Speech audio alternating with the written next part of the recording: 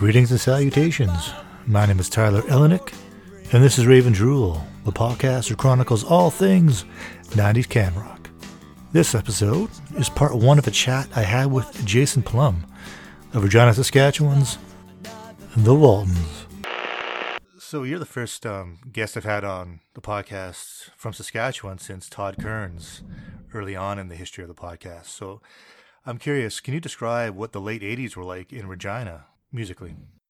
Musically speaking, I turned 20 in 88. And, I was actively playing, clubs and whatever place would have us.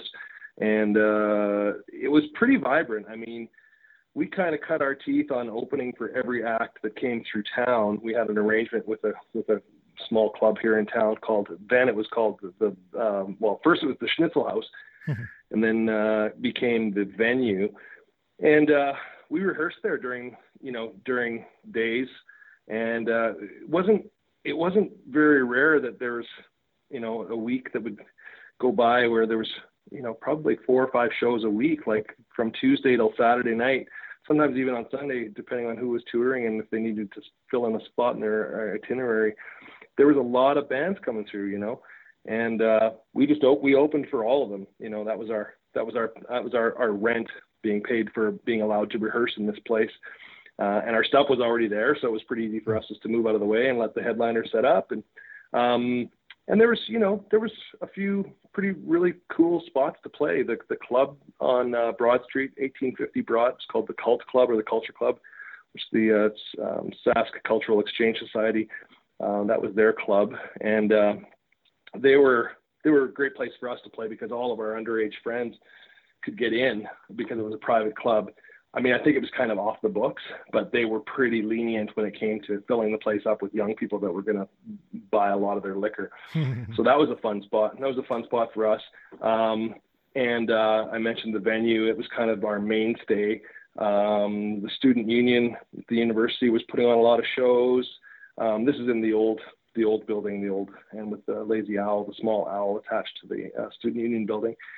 Yeah, it just seemed like, we were just getting into it, so I didn't know any different. It was like, bands come through town and we get to meet them and play with them and hang out with them. And we were really lucky to hook up with some pretty amazing artists that I think saw in us our willingness and our drive to become a better band and to be flexible with the crowd and to play the kind of material that, like we opened, I think our very first show was opening for the Goo Goo Dolls, and we weren't even way back then. That was in my cover band days. We were in a band called Neurotic Paperboy that did just a lot of covers and, a few originals, but, we started off in a strange spot opening for sort of a punk rock band. And then from there we opened from everybody from, Cowboy Junkies to Tragically Hip many, many times to Skydiggers to you name it. More or less every band that came through the Venue in the late 80s and very early 90s, we were there. And if we weren't playing opening, then we were serving bar and bussing tables or doing sound for the opening act or whoever. You recorded a couple demos before Like My Tractor. So I'm curious, what was it like to record a demo in Saskatchewan, knowing that, it's not as big of a center as Toronto or Calgary or Vancouver or Montreal? Well, there were a few studios around the city, and we spent some time up in Saskatoon at a place called Studio West, and it was kind of outside of Saskatoon, this really cool little ranch set up. And in town here was a place called Touchwood, that's still around, actually. Yeah. It's probably one of the oldest studios going now. And our very first studio experience was a place called Inner City, which became Talking Dog, I guess now, but it's on Winnipeg Street. And we got hired as a side band with this country singer to go in and be her backing band, and we'd never been in the studio. And that was a real studio experience because they had a big, I'm not even sure what kind of console they had. I think it might have been an API or something. It was a big console, big lounge, and it was everything that you'd ever seen on television as far as what a recording studio looked like. So we used those spaces to sort of would I don't even remember how we afforded to pay for it. I think a lot of it was being done with younger engineers that were just trying to get their chops up, and we would just, pay a token fee and get a couple songs recorded here, a couple songs recorded there, and then we released two EPs was what they would be, because I don't think they were full 10-song. I don't even remember what was on them, to tell you the truth. I remember the names. I think one of them was Demo Sandwich, and the other one might have just been called the Waltons. And I mean, we used these as promotional vehicles. We sold them at shows and stuff like that. But I think our drive to have these were to send them out to clubs and to try and get an agent or whatever the hell we were trying to do back then. I love that time of our career because we didn't have a clue what was going on. We didn't know anything about the business. I mean, we didn't even know that it was possible for us just to drive up to Saskatoon and play a couple shows. That wasn't even on our radar until I guess it was, I think it was Pursuit of Happiness that were through, and they didn't have an opener in Saskatoon, and we opened for them here, and they liked us, and we got along. They said, hey, you guys want to come up to Saskatoon and open for us tomorrow? Okay. So we did, and we drove up there, and we played at Louis and met Spiro, who turned into be a great champion of ours and helped us out a lot.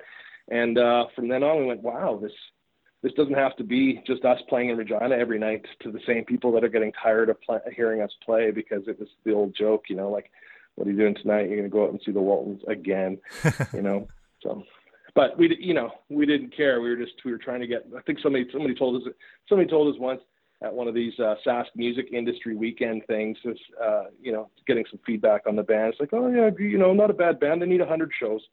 And at that point, went, oh my God, 100 shows. How are we ever going to do that? We're probably on our fifth show, and. So we took it to heart. It's like, okay, let's do 100 shows. And, I think before we even toured Toronto the first time, we had probably done at least 200. So, we turned into a little band that, sounded pretty good as a unit. Now, those 200 gigs, were you then touring in Manitoba and Alberta as well before you made the move to Toronto? Did you expand that way? Or? No, I don't think so. I think it was mostly Regina and Saskatoon. But mostly Regina. We were really playing probably 3 nights a week to make that work. Nice. And I don't know, it was really good for us. Just it's what turned us into a group, and it was a different climate back then, where you had to sound like you had to be able to play. You had to be a band that did something. It's different than now, where you can. Show up with some technology and sound pretty good, and most people don't really know the difference anymore. Mm-hmm. So 1990, you guys decided to make the move to Toronto. What kind of precipitated that? Was that because of some of the friendships you made with people like the Cowboy Junkies and the Pursuit of Happiness and Tragically Hip and Sky Diggers, or was it something entirely different?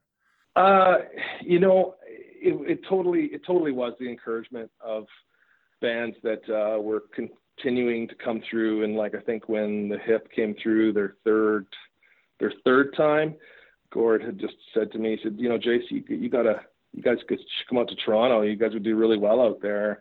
Mm-hmm. And at the time it seemed like, oh God, Toronto's so far away. How do you navigate that? The expense of just going out. And he said to me, well, man, if you ever come to Toronto, you have a place to stay, no problem. Mm-hmm. And it's funny because I took him up on that actually as time went by. But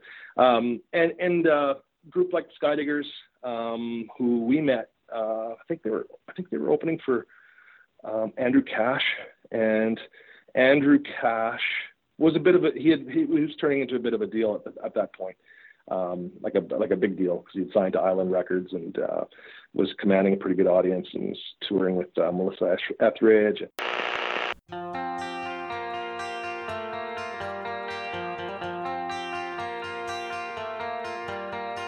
These days I can't show it.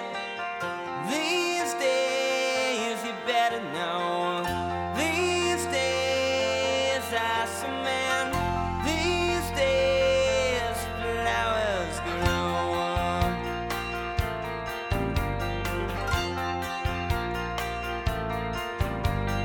These days I write a love song.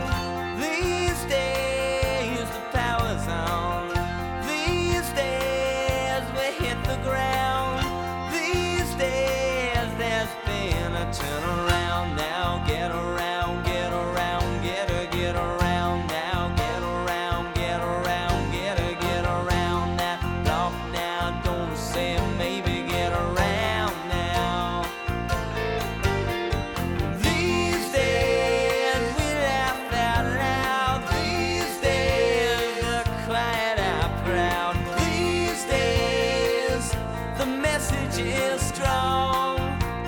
with chat to get along now, get along, get along, get along now, get along, get along, get along. What you trying to say that you haven't say, baby, get along now.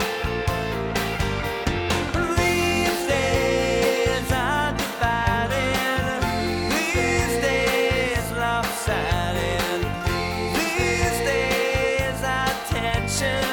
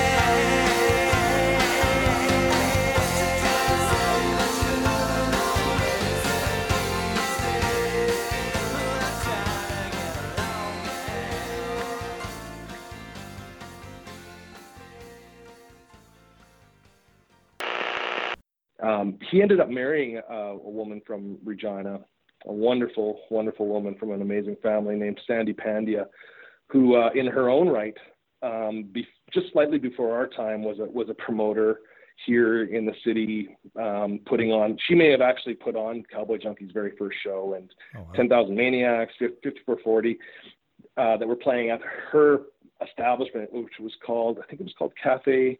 The Bebop Cafe, I think it was called originally, and then became the Cafe A Go-Go.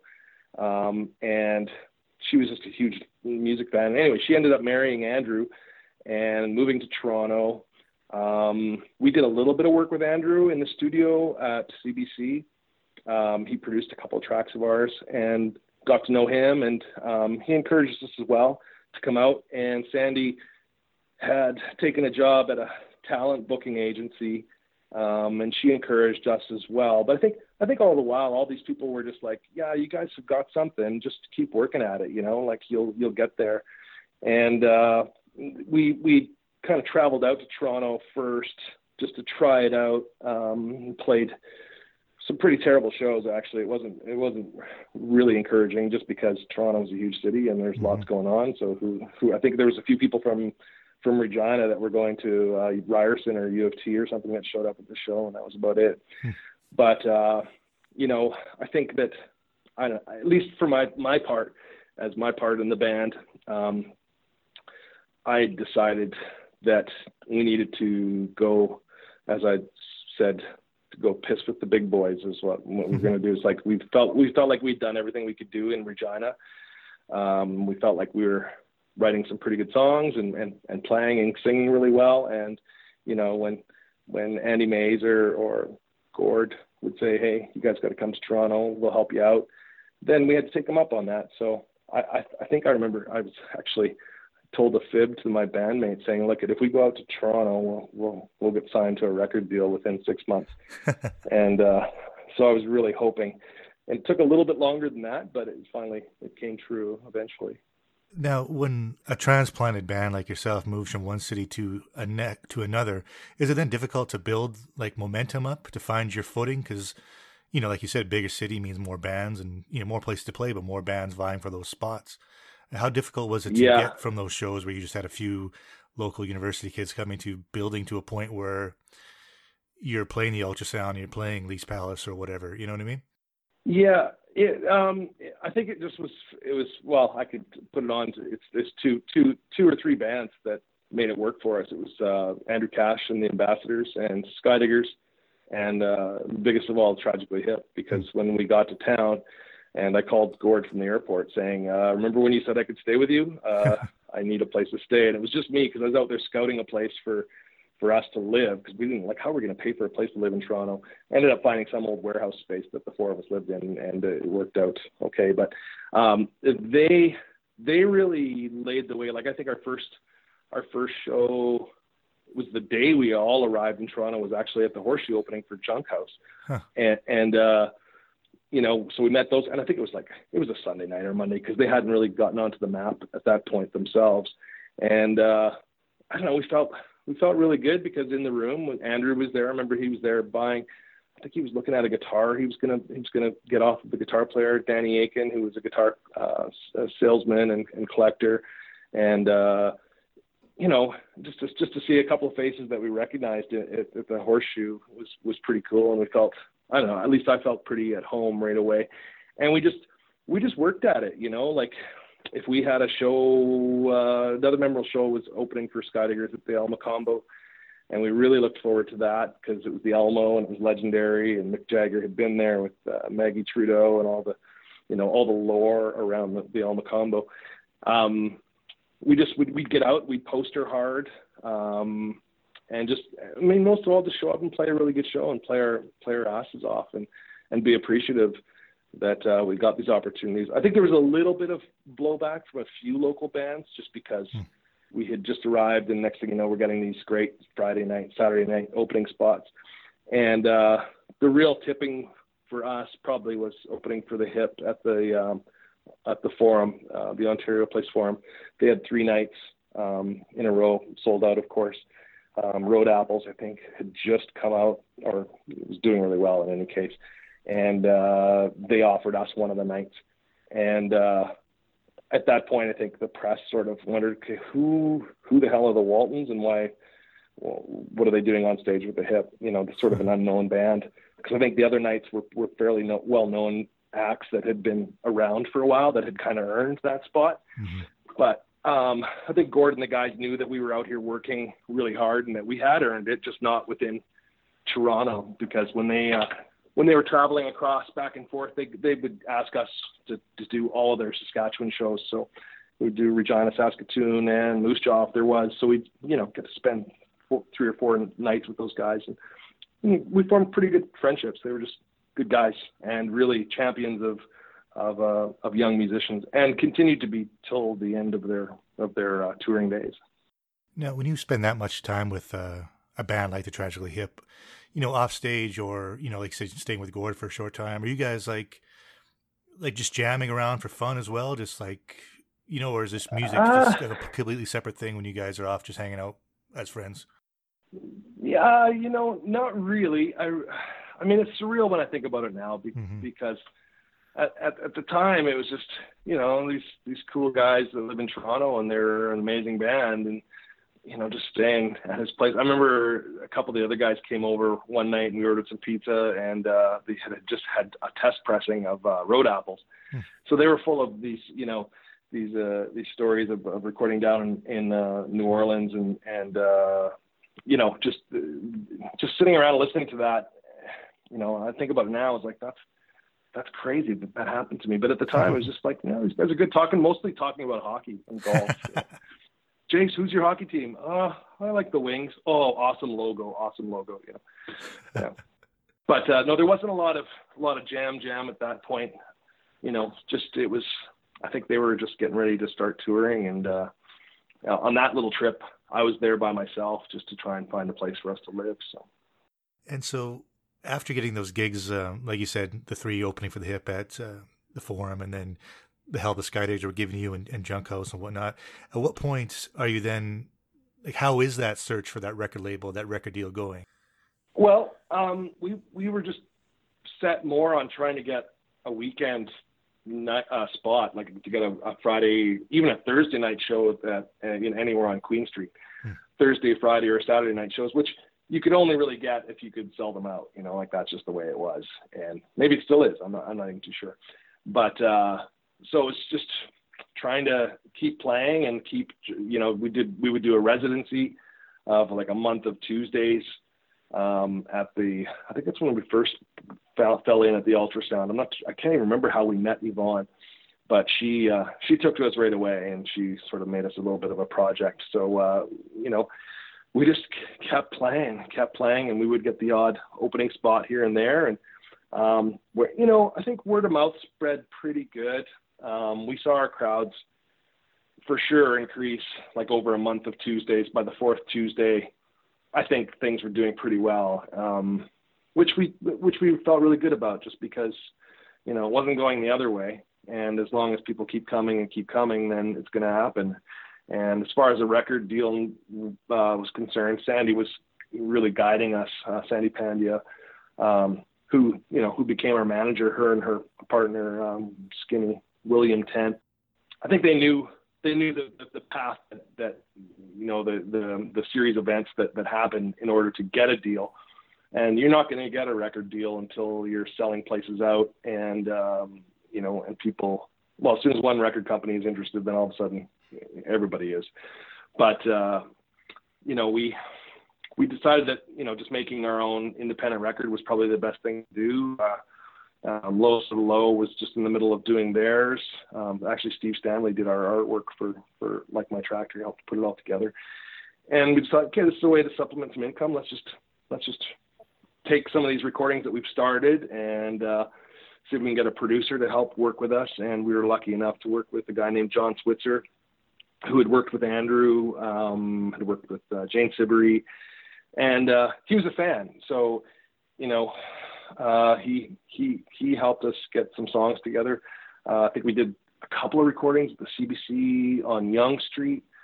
And I remember doing vocals in my basement. I'd moved in with a woman in Hamilton. I remember doing some vocal parts there with a little multi-track recorder.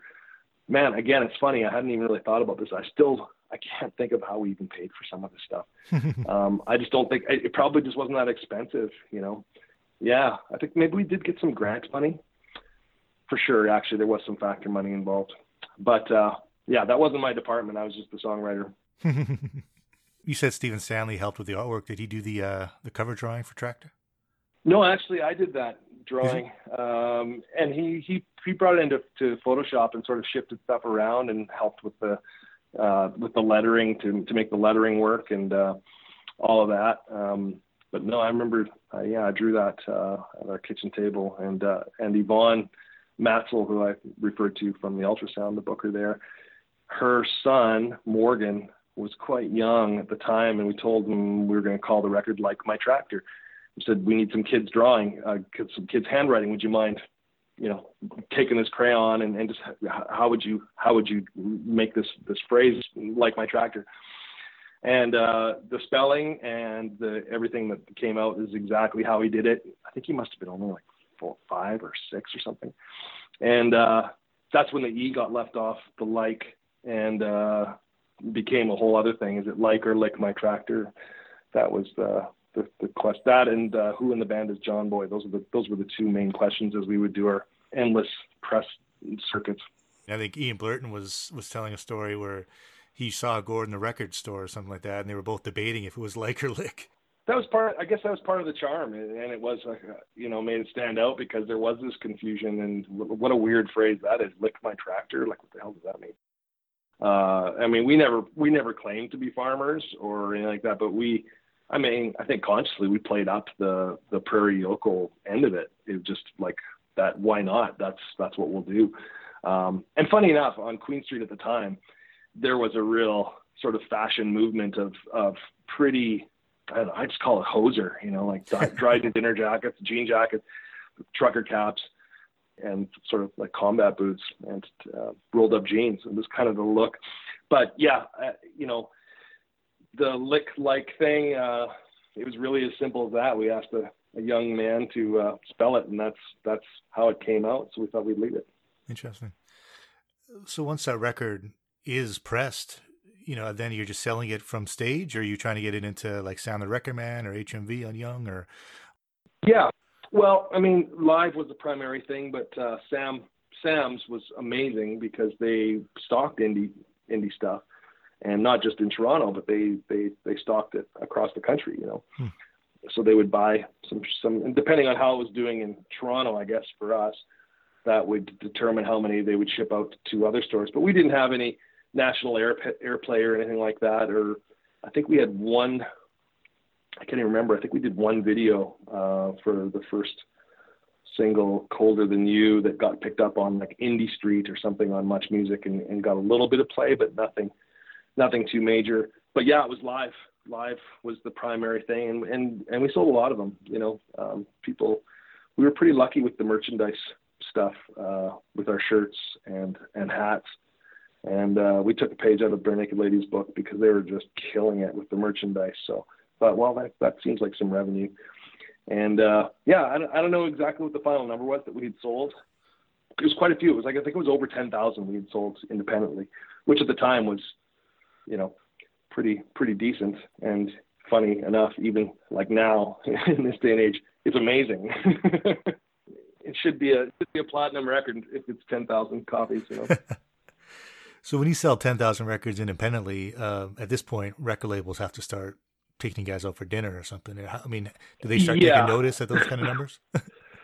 Well, a couple of key things happened. Aside from just selling that amount of records, and obviously our following was growing. We hooked up with an agent named Jack Ross, who was at the agency, I believe, at the time.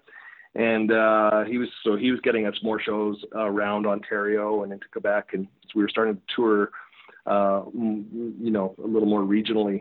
And we opened for Bare Naked Ladies in Montreal.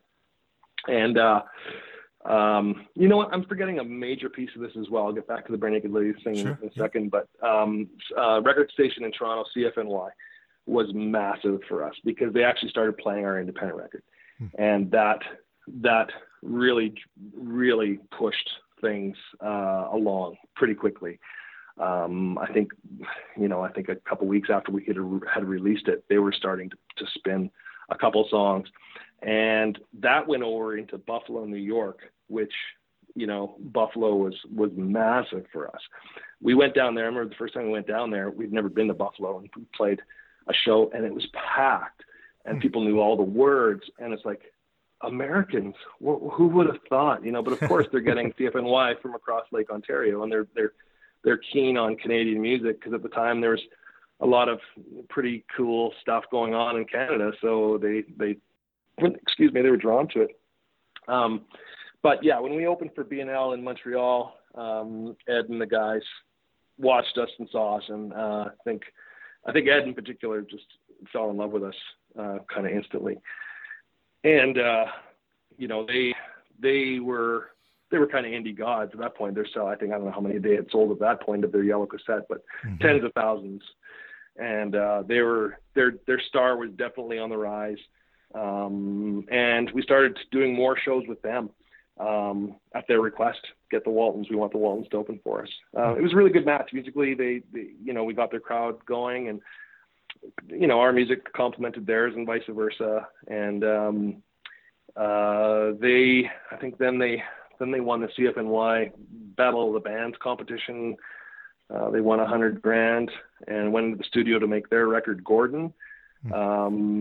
And announced a nationwide theater tour and asked us to do it with them. And at that point, I think labels were sniffing as it was, but at that point it was a slam dunk for them. They went, well, we can't let this band, they were losing money. I mean, they could have been selling our records. So yeah, we got wined and dined pretty hard for a little while there, but we settled with Warner's because I guess they had, I wasn't involved in the negotiations. I didn't even see the deals from the other labels. I know Polygram was interested. They sent us, it was pretty good. They sent us a box of CDs. We asked for the Kiss discography, and sure enough, the next day, these like 15 CDs show up, and was like, whoa, this is heavy. But yeah, Warner's kind of won the deal. And yeah, then there was a big press release in conjunction with the Bare Naked Ladies tour.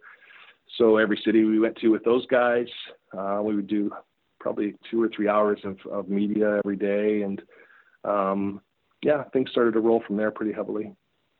You said earlier that you hadn't really toured. I mean, when you guys were living in Regina. So at this point, going on the road as a band, was that a difficult transition to then, drive from city to city and spend that much time together in a car and, that kind of dynamic, which was kind of new for you guys? Yeah, we had done enough of it, that we knew the rules of the road and how to navigate our way on the highways safely and how not to stay out too late to make it work. Although, man, we were only like 20, 21, so it was 2022. So we were having a good time, but I think we knew the routine. It was difficult for us touring with an act that were on a bus because they were able to sleep all night as we would drive all night, and the schedule would be kind of crazy sometimes because we'd have to be in the next city for a lot of these morning shows, like morning news appearances and that kind of thing. So we'd have to leave that night, drive overnight, then go do these TV things. It was tough, but I didn't complain about it. That's for sure. Now, once you sign a deal with Warner, are they, with your independent release already kind of packaged and you've been selling that, 10,000 copies, do they want to just put their stamp on it and send it out? Or are they asking you to change the artwork, change the sequencing? I think it was really as simple as they just repackaged it with their logo. I remember we did a remix of the second single, which was In the Meantime.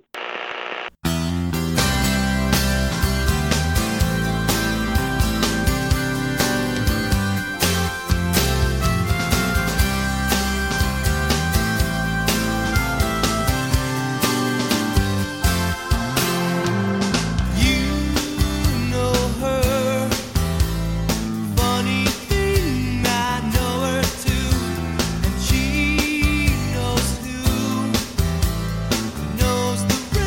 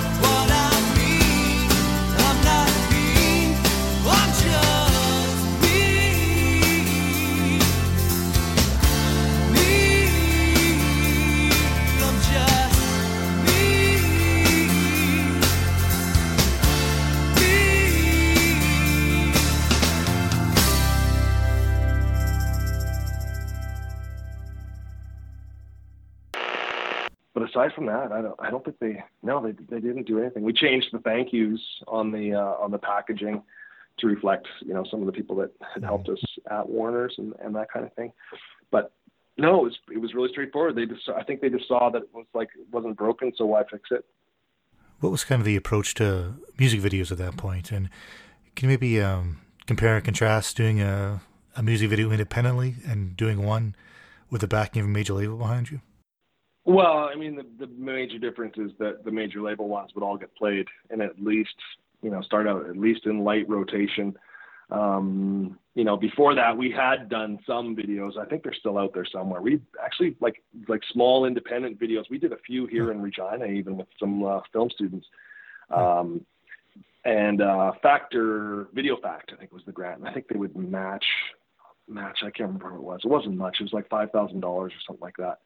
And when you had to shoot on film, that wasn't a massive budget. Mm-hmm. Other big change was, just the budgets, because I think the In the Meantime video was like over $100,000 to shoot a video, which sounds crazy to me now. Yeah. But they were all on film, so it was a different thing.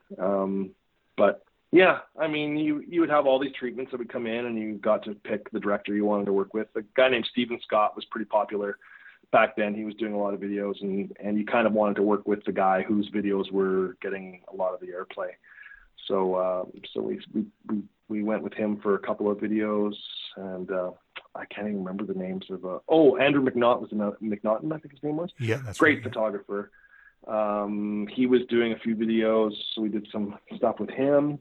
And videos, I don't know, I never really enjoyed them just because it was such a long day of just sitting and really doing nothing. And then when you were doing something, you were pretending to sing and play these songs. And I always felt like a pretty big phony poser, but knew that it was really important and necessary to get your music heard. So, and I've never been much of a fan of myself on screen. So. I was trying to find those videos on YouTube and stuff. I don't think anybody has them uploaded. It's interesting. Do you guys still have those archived? I've got a box of like 3/4 inch tape and some Beta SP tapes that I'm pretty sure that those videos are on there. And I know Warner's would have them, and Much Music would have, like City TV would have them on file somewhere. I mean, I guess if somebody cared enough, they would just upload it and do it. And once in a while, something comes up that's interesting. It's like, oh yeah, that's true. But music videos would be a no-brainer. Not to mention, the dozens of TV spots that we did, like the Rita McNeil show and the Ralph Ben Murdy show. Anything that CBC had on, we got to go on and do that. Or Vicky Gabbro or Guinea Petty, like all these daytime shows that we did the circuits, we did them all, and very little of that stuff is available online, which, doesn't break my heart, but it's always interesting for me to see it. My parents were great archivists of that kind of stuff. So there's VHS stuff of all of our, not all of our, but a lot of our Much Music appearances, our drop-ins, and with Steve Anthony and whoever would be doing the interview. Because we lived on Queen Street. Like we were just part of the Queen Street sort of scene, and it was a pretty amazing part of my life. But I didn't appreciate as much, I don't think, back then as I do looking back on it now. So once you have those $100,000 videos getting played on Much Music, and you have Warner behind you, what is the kind of approach touring that album? Are they putting you as more Plumb opening spots? Are they putting you out there as a headliner? Are they going to the U.S., just touring Canada? What was their kind of approach to marketing and playing that record live? Well, I think that we were selling enough as a support group, because we were kind of media darling. So every city we went to, we would get a good entertainment spot in the paper, and these TV spots that I mentioned before. The two real notable tours on that record would have been the Bare Naked Ladies tour, obviously, and the Blue Rodeo tour that we did with them nationally for 5 days in July, I think was the name of the record. Like an amazing record. And that really helped us just sort of maintain it. The downside of it all to be honest, was that we stayed on the road in Canada for probably 2 years touring that record and just supporting it because it was good. We saw our audiences growing and growing and growing, and the sales growing as a support act. And then we did do our own acts and took out. It was our turn to take out other bands and help out others, so we just sort of reaped the rewards of being a popular Canadian band and played every university in Eastern Canada 5 times. And yeah, I feel like we really milked it to death. And people's attention spans weren't like they are now, which is 0, but they weren't really long either back then. And I don't know, I just get this feeling that people kind of got tired of us in Canada because we were absolutely everywhere for a solid 1.5 years anyways. And to answer your question about the U.S., we didn't do a lot of U.S. stuff at all, really. It was Buffalo, Rochester, upstate New York kind of stops, and the occasional, like I think we did the NME, the music festival in New York City once.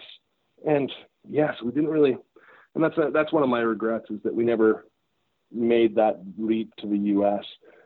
At that point.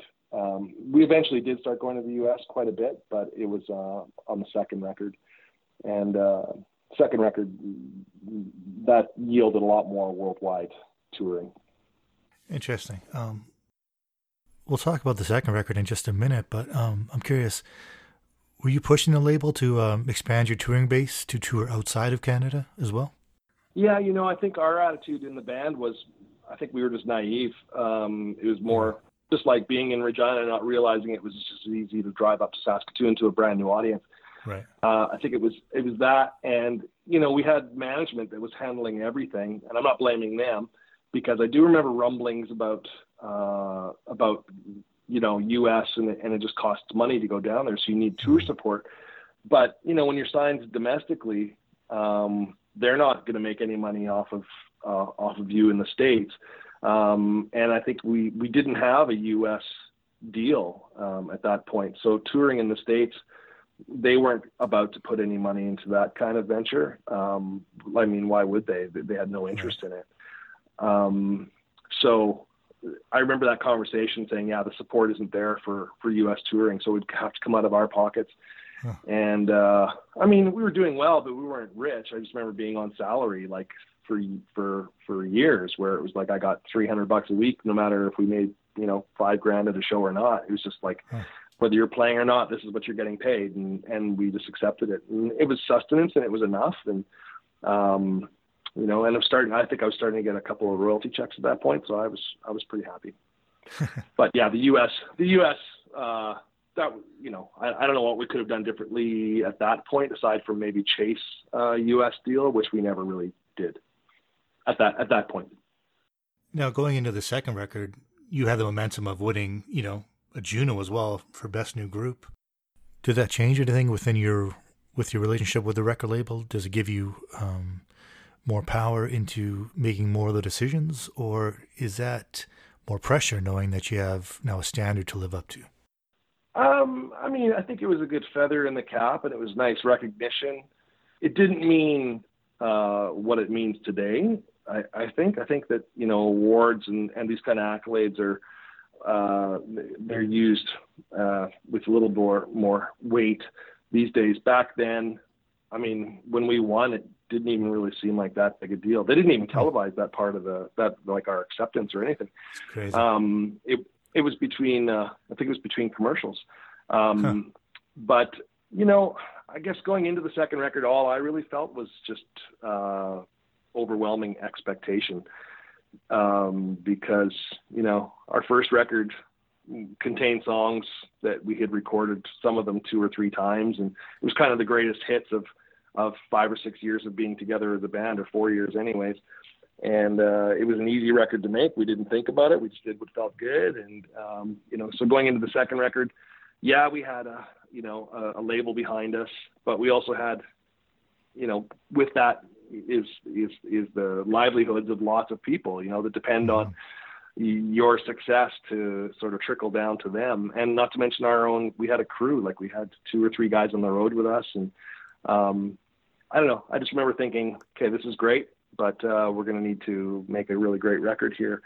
And for me, writing has never come really, you know, I'm not prolific. Like I might write 10 songs in a year or 20 in a month or 0 for 6 months, you know, like it's just weird how writing comes to me. And I don't know, I think we all knew that there was some expectation to, you know, if you didn't sell more than your first record, then it would be deemed a failure.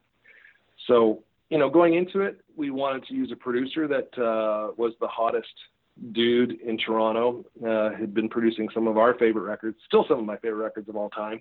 And we thought if we could use anybody, we're going to use Michael Philip Wojwoda because he did Whale Music and Melville, Rail Statics, and had just done Faith Lift by Spirit of the West. He did the Gordon record, the B&Ls. You mentioned Ian Blurton. He did quite a bit of work with Change of Heart, I think. Yeah, he did Smile and Whale Music, and I think Gordon in the span of like 3 months or something. Yeah, he was a busy guy. Yeah, he was.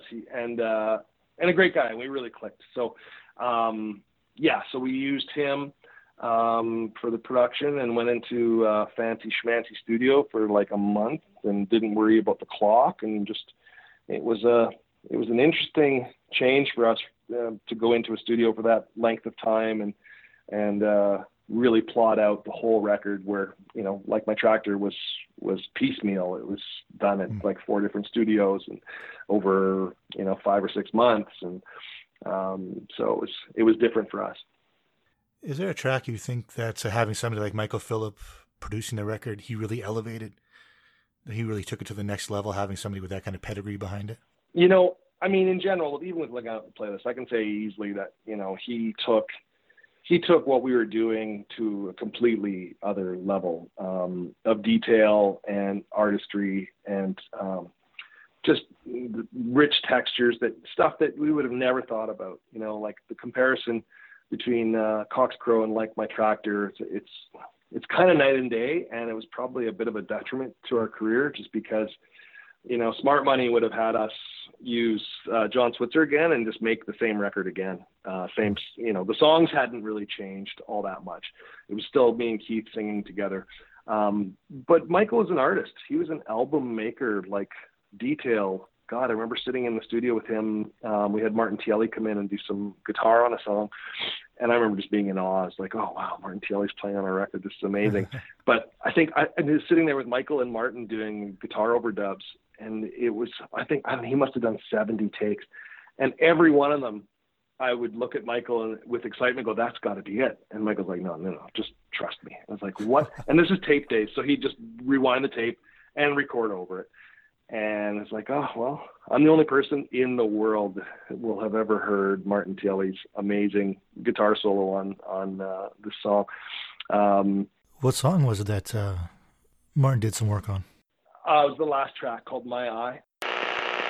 Don't see you, what's the trouble with you, dear? Afraid to come out, commit, come on. Seems so clear, all the people you hold near. Unaware, away, this day is all yours and mine when you're alone. Once more, we're miles away from home.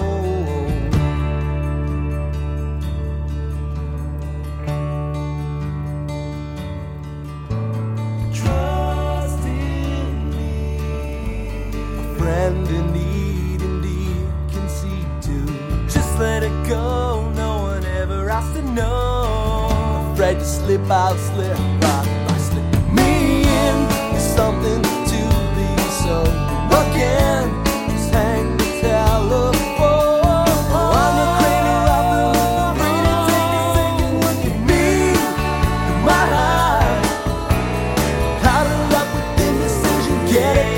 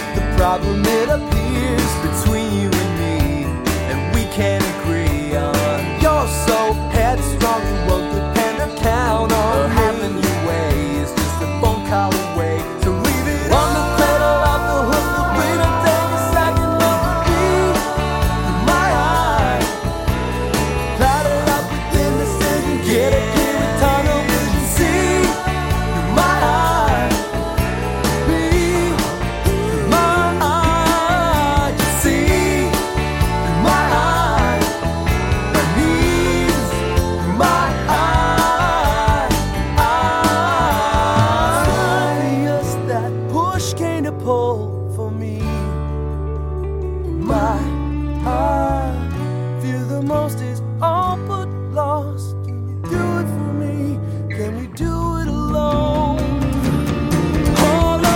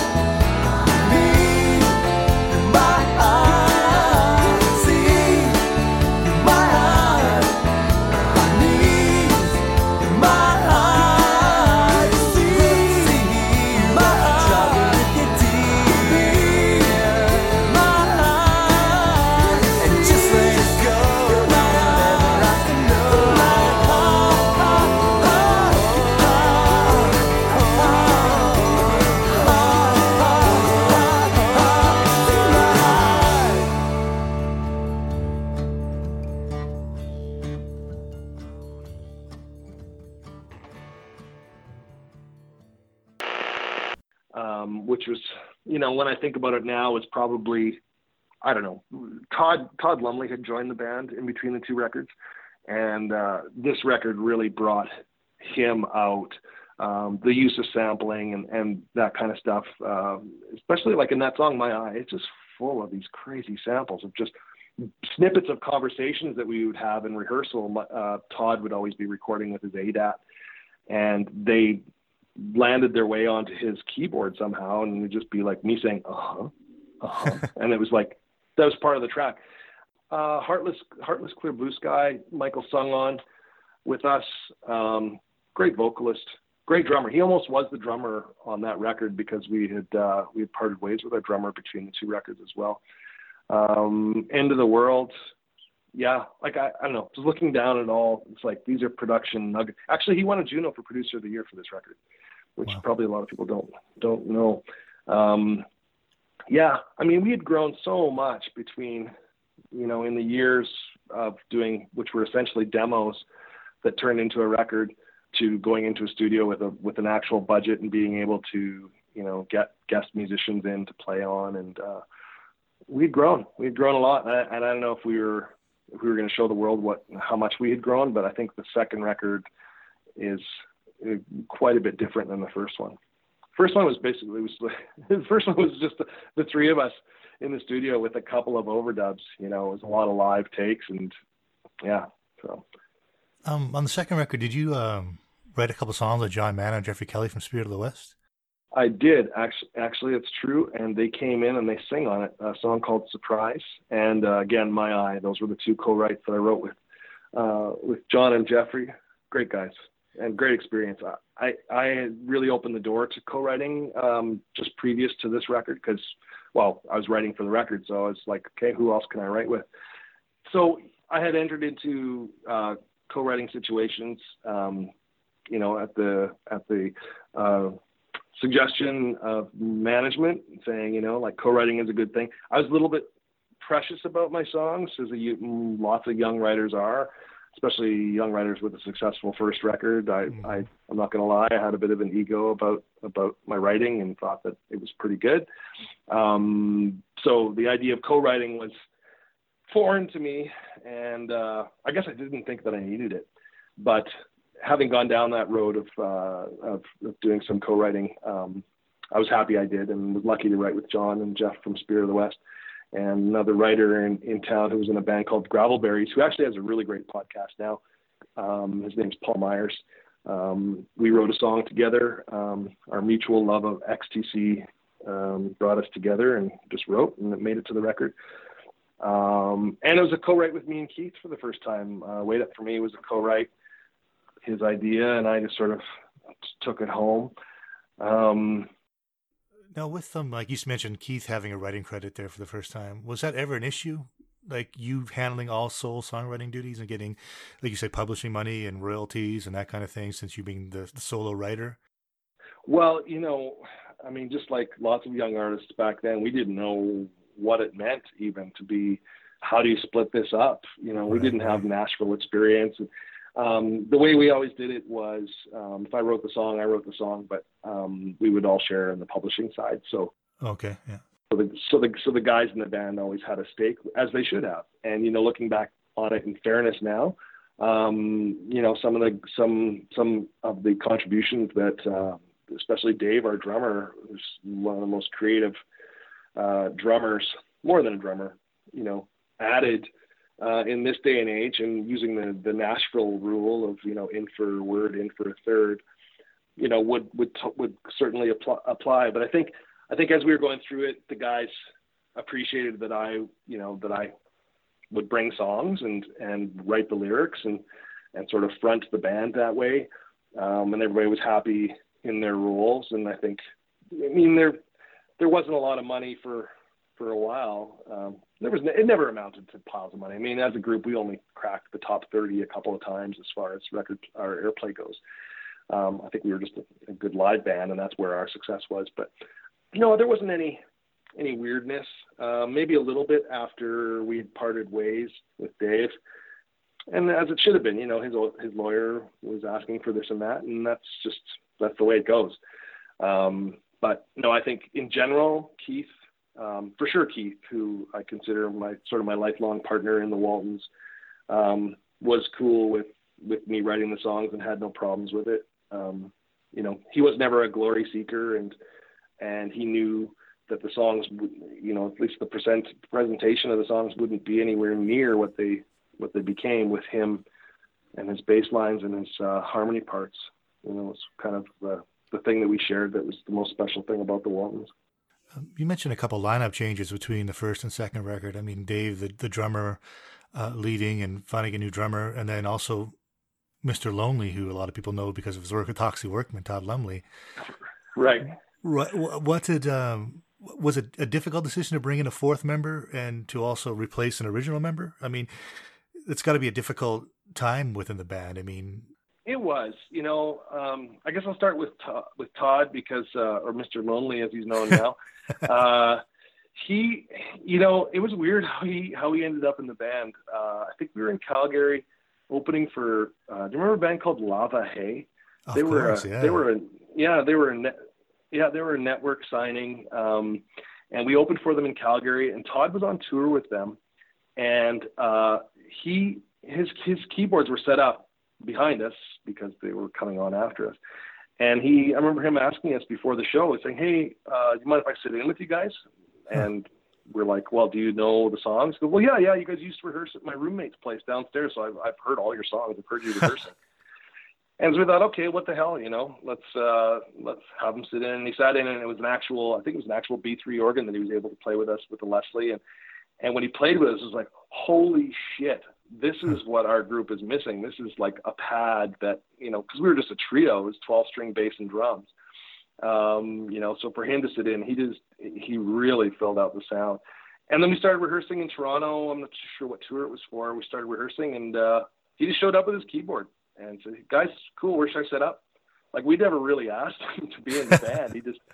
He just kind of joined, you know, which, you know, and he's such a great guy. He's fun to be around and super talented, like so musical and smart and tech savvy. Like, he showed us the internet on one trip out east. He said, "Guys, check this out." I don't know, we were playing at, like, you know, Memorial in Newfoundland or something, and we were in one of the offices upstairs where the club was downstairs, and he plugged his little laptop into the wall. I said, "Guys, come here, come look at this. This is the internet." And we'd heard about the information superhighway, and they showed it to us, and of course it was all code, and, you know, and then we looked at it and it was like, okay, great, that looks awesome. Good luck with that, you know. but he was one of these guys that understood this thing. Then he became kind of our artwork guy as well, because he had Photoshop. So, but to get on with Dave, I think it became a situation where we felt like, as musicians and performers, we were continuing to grow. And I think, and to no fault of his own, I think that he had hit a point where he wasn't growing with us. We started to we started to really get sensitive about meter and tempo changes, and not realizing that it had been like that all along. And now me as a record producer, I loved, meter that moves around, and that's the human part of music. I think he had really petered out. We were really, really going hard, and he had, he was in a relationship with a woman that was kind of pulling him the other way a little bit, and his attention got distracted, and we just, it was hard because, me, Keith, and Dave, we were in it since the beginning, and he was a big part of what made Like My Tractor and us a special band, and I probably didn't appreciate it until, years later, what a force he really was with us. But just at the time, we felt like, okay, we're bummed out after every show. We're getting bummed out because it didn't feel like it was the best we could do. And, I don't think he fairly deserved the blame, but he was, it's kind of like the goalie on a hockey team. It's like, it's tough. It's a tough gig to be a drummer. And, I think his heart had kind of left it at that point a little bit. So at that point, with a vacancy, are you holding auditions? Are you calling friends who are drummers? And, how does it work to try to replace somebody in a successful band going into an even bigger second record? Well, we ended up making Cox Crow without knowing who the touring drummer was going to be. And we had a couple suggestions. A suggestion from Tyler Stewart from B&L. He said, "Hey, you should check out my roommate, Steve Pitkin." And he came in, and I think we might have had a couple of drummers come in to try out for the record. I think it was more Michael Phillips' department because he was producing, and we knew he'd make the right decision. We had complete trust in him, and Steve got the gig and turned into, like, he's an amazing drummer. I mean, he's in Elliott Brood now, and had toured with Mrs. Torrance, who we took out on tour with us. And so Steve played on the record, and then before the record came out, weeks leading up to our support tour in support of the record, we held auditions and had guys come in. And Sean Bryson was the guy. He may not have been the best drummer, but of all of them, but he certainly got us laughing. and it was loose. Like, I remember I was late to the audition. He had showed up, and him and Keith and Todd were already jamming, and I walked in, and I think they were playing like Shaved Head by the Real Statics or something. And it's like, oh, cool, you know this one, right on. And so we jumped in, and then I think he kicked into singing Roxanne. And we just went, wow, this guy's a character, man, and solid. Like, meter-wise, was like a fucking drum machine, and that's obviously what we were looking for at the time. So, nothing fancy though. Like, God, just to get him to do a fill was like, it's okay, Sean, you can step out here. No, I don't want drums. I don't want any attention like that. so he was solid and very groovy. So he got the gig, and he was my roommate for the next 4 years. Let's talk a little bit about the artwork for Cox Crow, because that's another interesting one. Is that Todd Lumley in Photoshop, or who came up with the idea of the Light Bright? Well, I think Light Bright was my idea. It just seemed like a good progression from crayons to Light Bright. It just seemed like this is a progression of someone's visual art skills. But the layout of the grid of Light Bright, I don't know how familiar you are of the kinds of things that you can and can't do with Light Bright. It wasn't possible to make an artwork package like we wanted, so Todd was Photoshop guy. But I remember it was quite a photo shoot just to even take pictures of all the composite pieces. It was a lot of fun. Keith made the buffalo head, the buffalo skull. That was Keith's creation. And Cox Crow is a part of a lyric from one of the songs. And again, God, this is so cocky when I think about it now, but it was like sort of like lick my tractor. How about lick my Cox Crow? So, and there's songs. I think there's two or three songs that are two songs for sure that are about a penis on the record. And as we flipped through the pages of the booklet, we flipped the skull head upside down, and it looks like, if you actually turn the record upside down, it looks like a penis hanging down. I don't know. I guess I was hungry for, the deep fans to find the deep meanings and to discover these things. And it seems a little pretentious now that I look back on it, but. Actually, before we get into the touring of that album, you mentioned the songs in that record. There's a song called Wascana.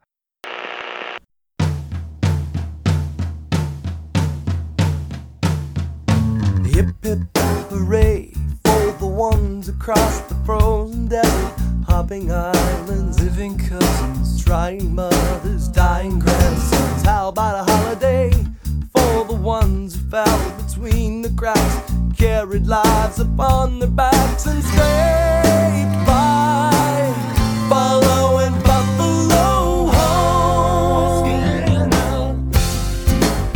Didn't anyone ask you? Think back and trace all the fathers who had known the mothers of the children, playing cowboys, running wild and shooting real toys. Only way to really say that the reason for the site was chosen, piled high by the thousand thieves. White a creek where buffalo roam.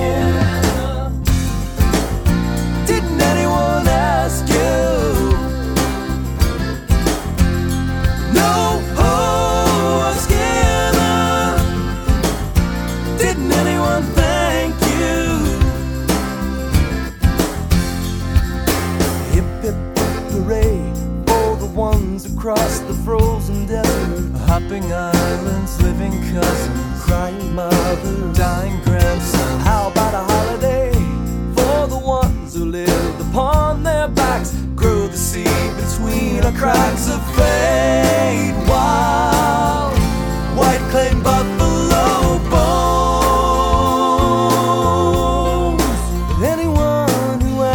I'll say a creek where buffalo roam. Anyone can ask and I'll say, let's make this our home.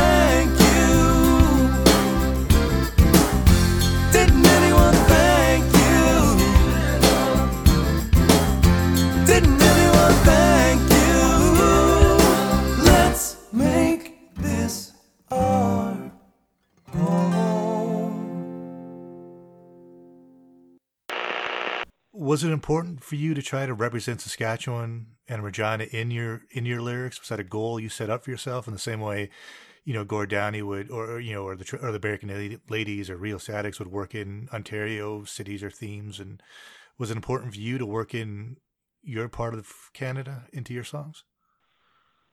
I think so. Yeah, it wasn't a guiding thing for me for sure, but like the artists you mentioned. Having them talk about their homeland and or just celebrating parts of Canada and our own history and cultures, and characters and personalities that great people have come out of this country. I always appreciated that. I always found Saskatchewan a hard word to work into a song, although the Rio Statics did it wonderfully. We were always pretty big flag wavers of the province. It was, I every night would say, hi, we're the Waltons, we're from Saskatchewan, Canada. Nice. Because we've always been really proud of where we're from, and all of our families and friends were here, and grew up here my whole life. So this is home and always has been.